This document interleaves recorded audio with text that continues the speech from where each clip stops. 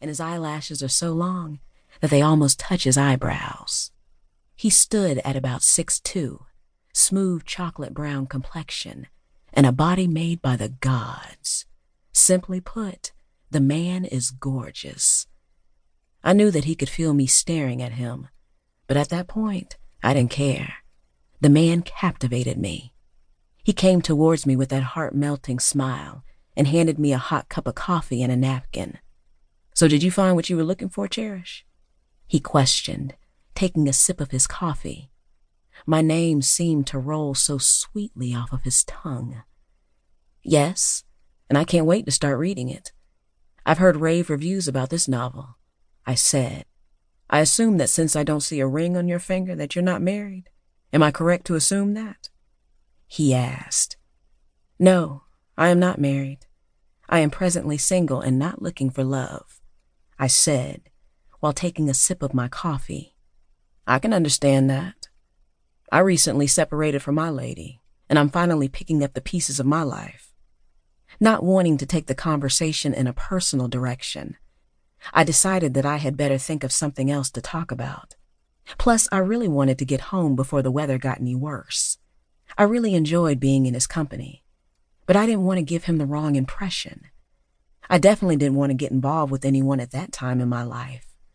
I'd had enough failed relationships to last a lifetime, and I was finally in a happy place in my life, and I intended on staying that way.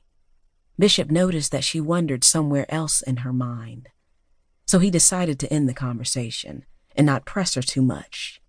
He really wanted to get to know her better, but he didn't want to come on too strong. He could tell that she was the type of woman that he would have to take it slow with, but he knew that she would be well worth the wait.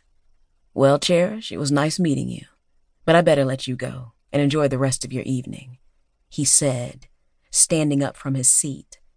"It was a pleasure meeting you too, Bishop, and maybe I'll run into you again sometime," I said, reaching for my book. As I began to walk off, I thought about how I would feel if I didn't run into him again. I shook my head as to dismiss the thought. Just at that moment, I think I heard him calling my name, yet I kept walking. "Cherish, hold up a minute," he said. I turned around with a smile. "Yes," and I walked back in his direction. "Would you mind if I ask you for your phone number? Maybe we could meet here again for a cup of coffee?" he asked me, smiling at me with his eyes. "Okay, I don't see anything wrong with having another cup of coffee with you." I reached in my purse for a pen and paper to write down my phone number. I could have easily asked him to put it in his cell phone, but I'm old-fashioned like that. Plus, if he was really interested, then he'd be sure to put my number in his phone. He wouldn't want to risk the chance of losing it.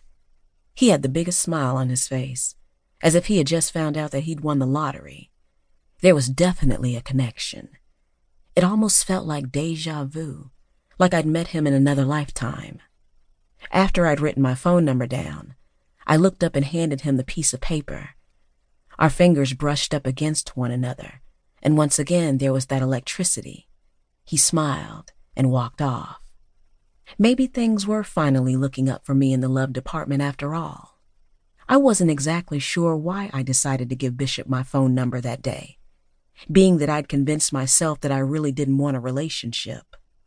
That seems like an eternity ago, and now our relationship is nothing like it used to be. Bishop has become so cold and distant, until I barely even recognize the gentle man that I met 10 years ago in the bookstore.